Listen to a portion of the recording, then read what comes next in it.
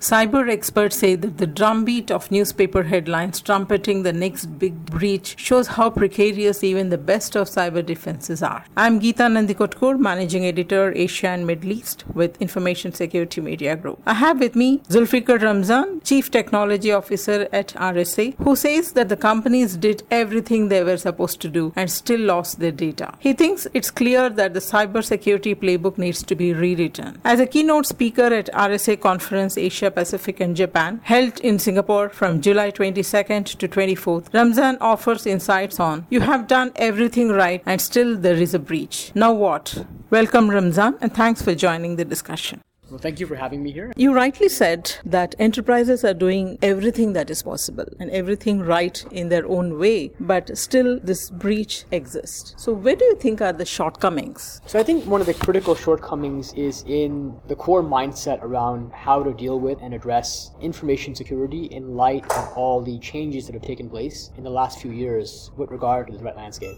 It used to be the case in security 5 or maybe 10 or 15 years ago that the focus was primarily on prevention of attacks. If I can stop the attack from taking place, then it's a very powerful way to approach things. The reality, however, is that as attackers evolve, as they get more sophisticated, it's pretty clear that trying to prevent every attack up front is no longer going to be successful. And for example, if you look at the most motivated, most critical attackers out there, the ones who are well-resourced, who are targeting you specifically, it's clear that no matter how high the castle wall or how deep you dig a moat, they'll find ways around it, above it, underneath it, or even through it. And so what we're starting to advocate to our customers is to change their mindset away from this perimeter or prevention-based thinking towards what to do in the event of an incident. How do you address areas like incident response? How do you get visibility into what happened in the organization in the aftermath breach? And the way I like to think about it is that for me, there's a distinction between an intrusion and a breach. If you look in the physical world, if I had a bank and I wanted to prevent the bank from getting robbed, I could build a stronger front door. I could try to stop the bank robber from even entering the bank in the first place. But there's a good chance he'll be able to find a way into the front doors of the bank. And yet, the goal of the bank robber is not to get in the front doors. The goal of the bank robber is to walk out the back with the money inside the vault. And so in much the same way within information security, we've got to think about how do we look past those initial preventative measures that are going to fail, and how do we build better response capabilities and visibility capabilities so that when those initial prevention mechanisms fail, we'll find ways to address the situation without resulting in a major breach.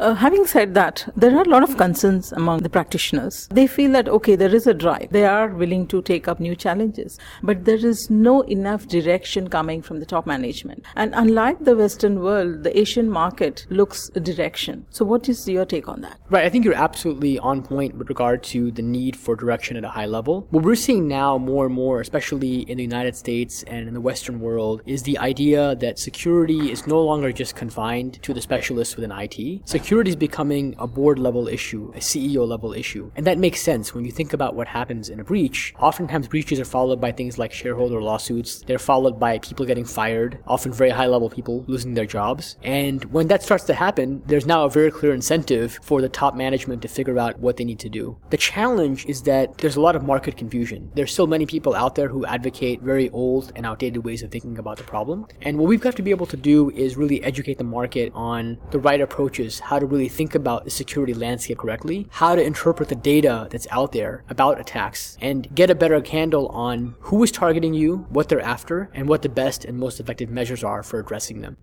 There's also a discussion around enough spending on security to get your frameworks done, you set your platforms. But the practitioners argue that, okay, going by the example set in the US market and the recent breaches, the companies have spent enough on security. Despite that, breaches happen. So what is your take on the spending? So I think there's two dimensions along which you have to look at spending. The first question is how much you spend, and the second question is how do you spend it? And I would argue even still that we're probably underspending relative to the threats out there. It's pretty clear that organizations are moving more and more resources online. They've got more and more critical information assets. And if they look at the value of those assets, they've got to think about their security spending as a function of the value of the assets they're trying to protect. As you protect more and more valuable assets, you have to increase the spending required to protect those assets. The second critical question is how you actually allocate that spending. And here I think we can do a lot better. Here we actually have a fixed pie, and the question is how do we divide that pie up into different areas? So we did some research recently. We found that on average, most customers spend about 80% of their budget on preventative technologies. They spend about 15% on monitoring capabilities, and then they spend about 5% on response capabilities.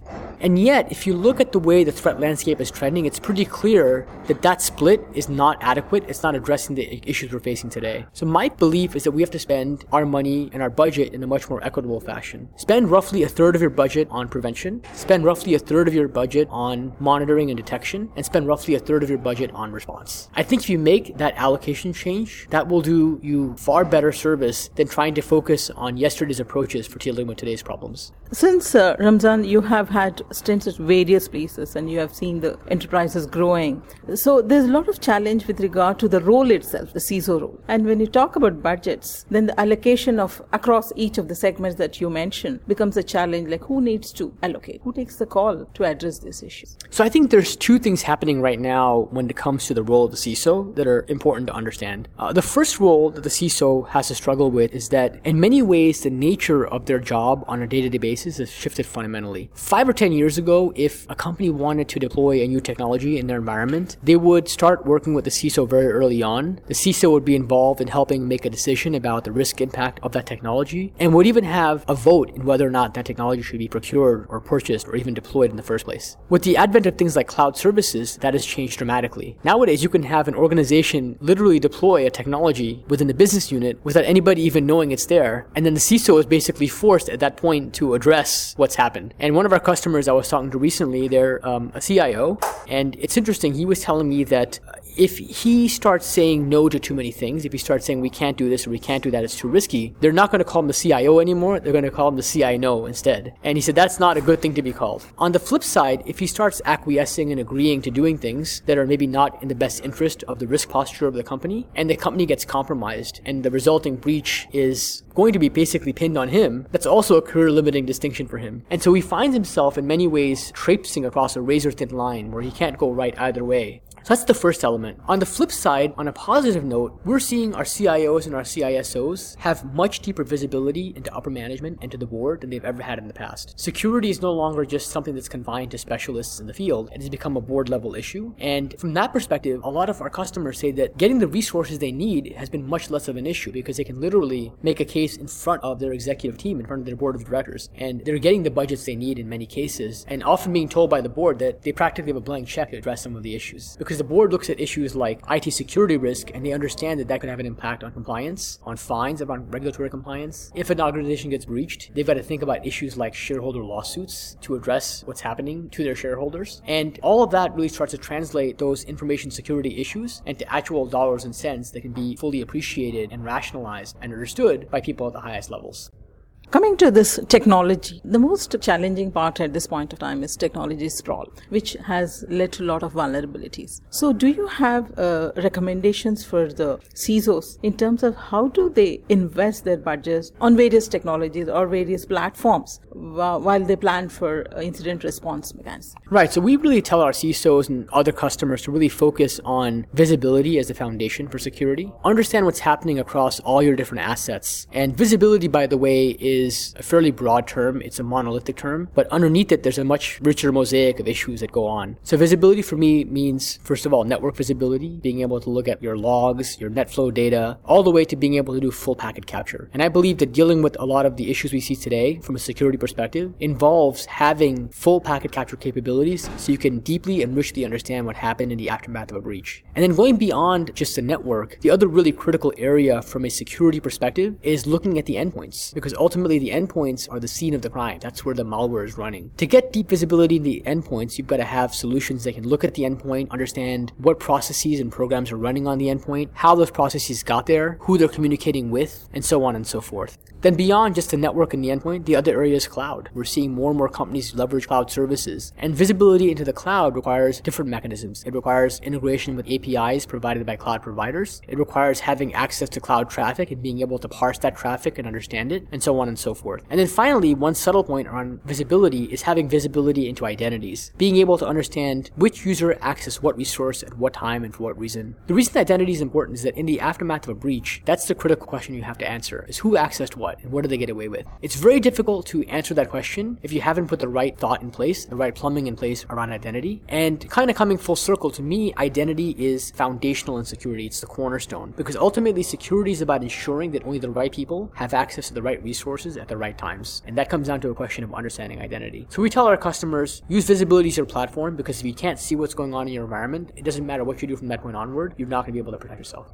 So finally, I would like to understand, where are the innovations happening? What kind of innovations happening with regard to breach response mechanisms, and how is it being extended to the practitioners? So from a breach response perspective, I think there's several different layers of innovation occurring. So there's definitely innovation in terms of being able to gather visibility. We've talked about the idea of things like full packet capture. That is a relatively recent concept. Really, the last 5 to 6 years, it's been coming into vogue. Areas like cloud visibility, very, very recent concept. Being able to gather data across endpoints, also a very recent concept. And so that's the first area, really being able to have the plumbing and infrastructure in place to gather data. Then moving past the visibility, the next really big area of innovation is how do you gain insight from that visibility? Gathering data is one thing. Being able to use that data in a knowledgeable way is quite another. And so we're seeing a big intersection between security and analytics. Being able to leverage techniques from data science, whether it's machine learning or other areas, and being able to extract insights from your data. Then the final area of innovation to me is how you can take action based on that insight. How do you take those insights and leverage them and do something useful to ultimately reduce risk for organizations? The common thread across all of this for organizations, and one thread that's going to become really, really critical moving forward, is how do I take the lowest level IT security risk issues, whether it's a buffer overflow or a SQL injection or a piece of malware, and translate that all the way up to the highest level of organizational risk issues. Because that is the key issue, is how do you take the lowest level issue from one person and make that understood by your board of directors and your CEO, and have a common framework for talking about these issues in a way that each person can understand, and where each stakeholder can understand what they need and get out of that process what they need to get out of it. Thanks, Ramzan. Absolutely, it was my pleasure, and I really enjoyed having a chance to talk to you, Geeta. You are listening to Zulfikar Ramzan on ways to build a breach response mechanism to protect your organization from cyber attacks. This is Geeta Nandikotkur from ISMG.